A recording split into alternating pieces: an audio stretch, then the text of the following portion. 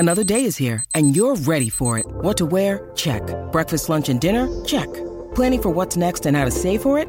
That's where Bank of America can help.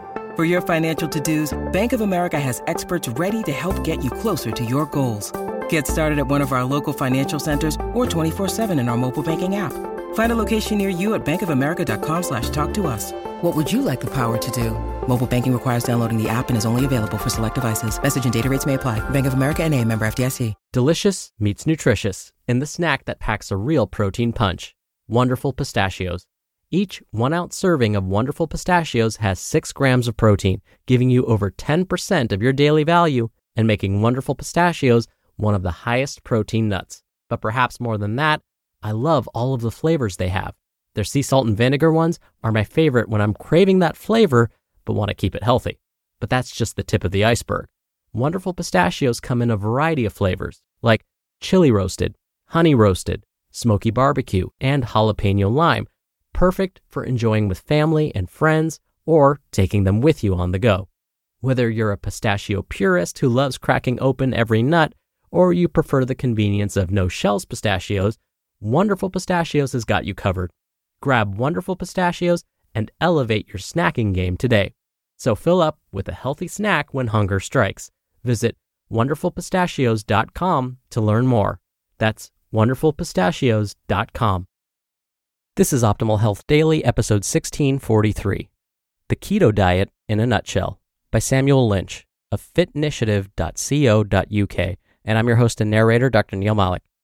Hey there, happy middle of the week Wednesday, and welcome back to Optimal Health Daily, where I read to you from popular health and fitness blogs to help you optimize your health. Now, it is Wednesday, and like I do every Wednesday, I'd like to share a little bit of inspiration with you. So here we go.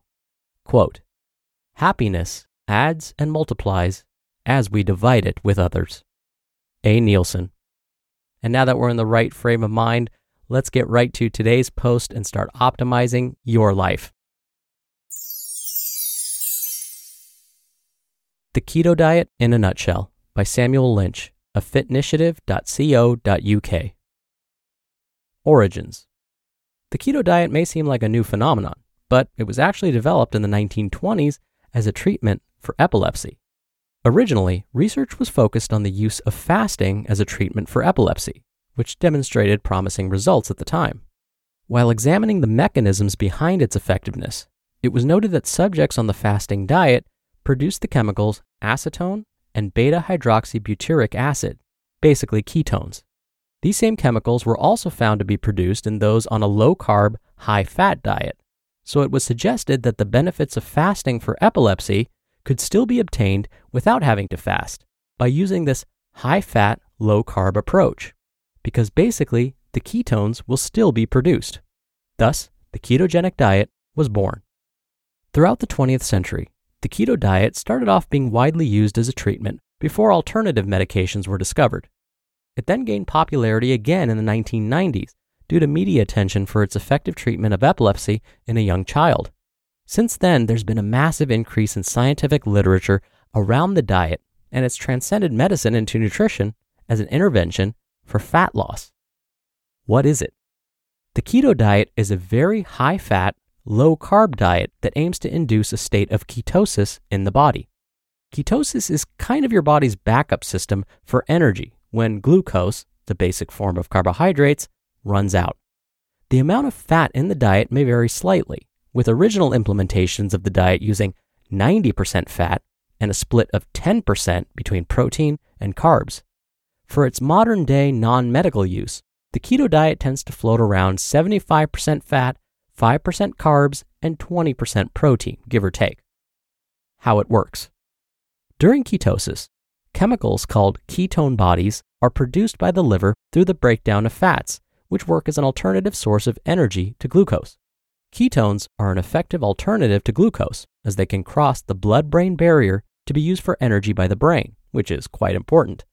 Interestingly, research into epilepsy suggests that this is the interaction between glucose and the brain which causes seizures, hence why the keto diet is effective for reducing epileptic seizures.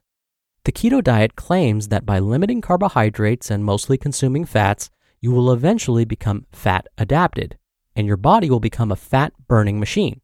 Sounds great, right? Does keto work? While you will no doubt see an initial drop in weight on the keto diet, this isn't reflective of the diet's effectiveness. An initial weight drop is attributed to the depletion of your body's glycogen stores, which is stored form of carbohydrate, in response to your restriction of dietary carbohydrates. Since for every 1 gram of carbohydrate stored, 2 to 3 grams of water is retained, the initial weight loss is due to the loss of both glycogen and water from the body. This initial drop can entice people into the diet, as this pretty fast-acting mechanism induces buy-in. However, if you actually want to lose fat, then we need to look a little deeper. Will you become a fat-burning machine? Well, here's the truth. You do burn more fat on the keto diet. I said it. Want to know why? Well, because if you're consuming a diet high in fat and low in everything else, how can you be burning anything else but fat? The fat that you burn on the keto diet is dietary fat. To burn through your stored fat, well, then you'll need to be in a calorie deficit, just like any other diet. What does the research say? A 2006 study by John Stone and colleagues compared a ketogenic, low-carbohydrate diet with a non-ketogenic, low-carbohydrate diet to see the differences between weight loss and other biomarkers. The composition of the ketogenic low-carb diet was 60% fat, 5% carbs, and 35% protein.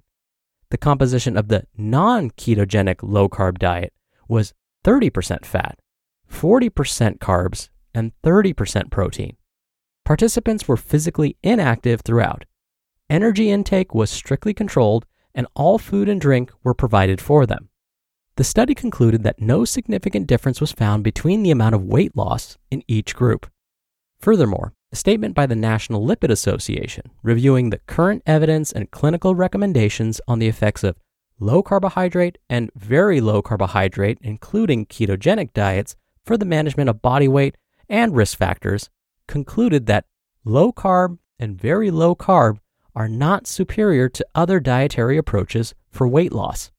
When energy balance is included, the keto diet is no more effective at burning fat than any other diet. So, why does it work for people? Well, apart from the initial drop in weight already discussed, the keto diet does often create a calorie deficit required for fat loss. If you're eating in a calorie deficit, but only eating fats, then yes, your body will burn fat and you will lose fat. However, if you're following the keto diet, but eating to a calorie surplus, then you'll still put on fat regardless. The keto diet often works for people because it, 1, gives them a system to follow, and 2, makes it hard to overconsume calories, as fat is a very satiating macronutrient, therefore creating a calorie deficit overall. In fact, the keto diet has been shown to prevent an increase in appetite in those classified as obese as they lose weight. Typically during dieting, appetite will increase. Less food means more desire to eat. But with the keto diet, it seems to be suppressed. Also, there are fewer decisions to be made when you know exactly what foods you can and can't eat. Having a system to follow can make it easier to adhere to the diet for some people, but the overarching restrictive elements of the keto diet can make it hard for others. Who really wants to cut out bread anyways? One thing is for sure, it's far from sustainable.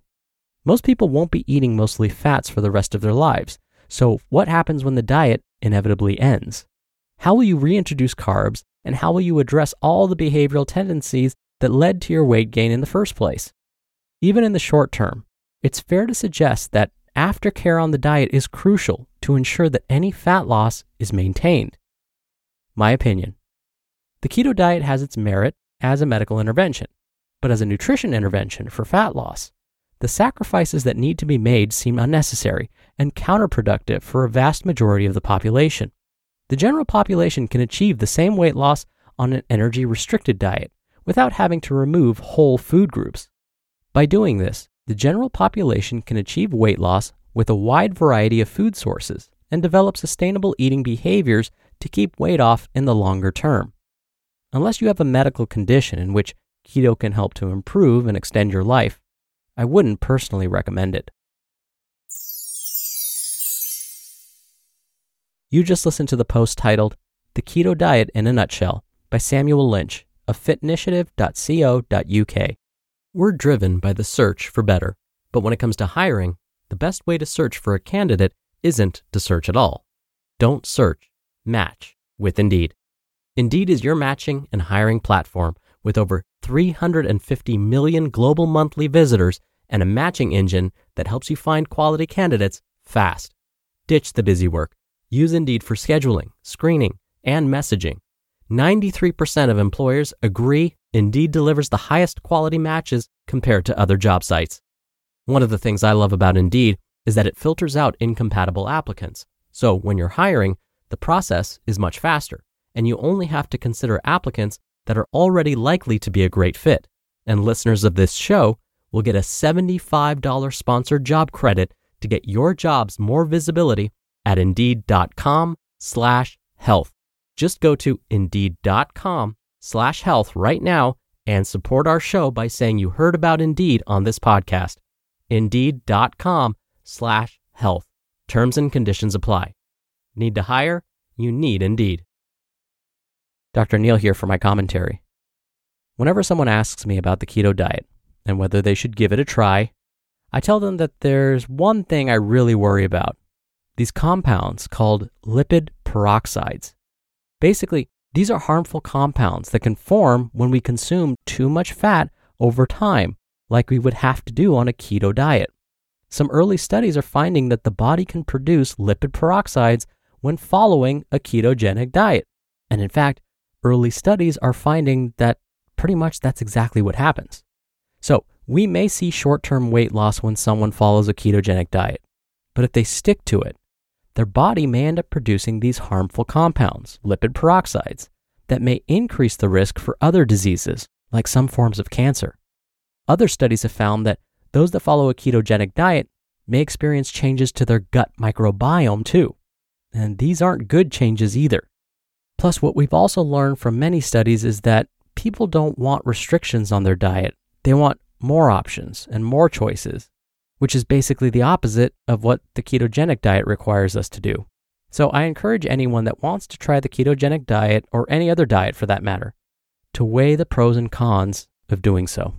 And of course, talk to your healthcare professional first. All right, that'll do it for another edition of Optimal Health Daily. Thank you so much for listening. Thank you for sharing the show with someone. And I'll see you back here tomorrow where your optimal life awaits.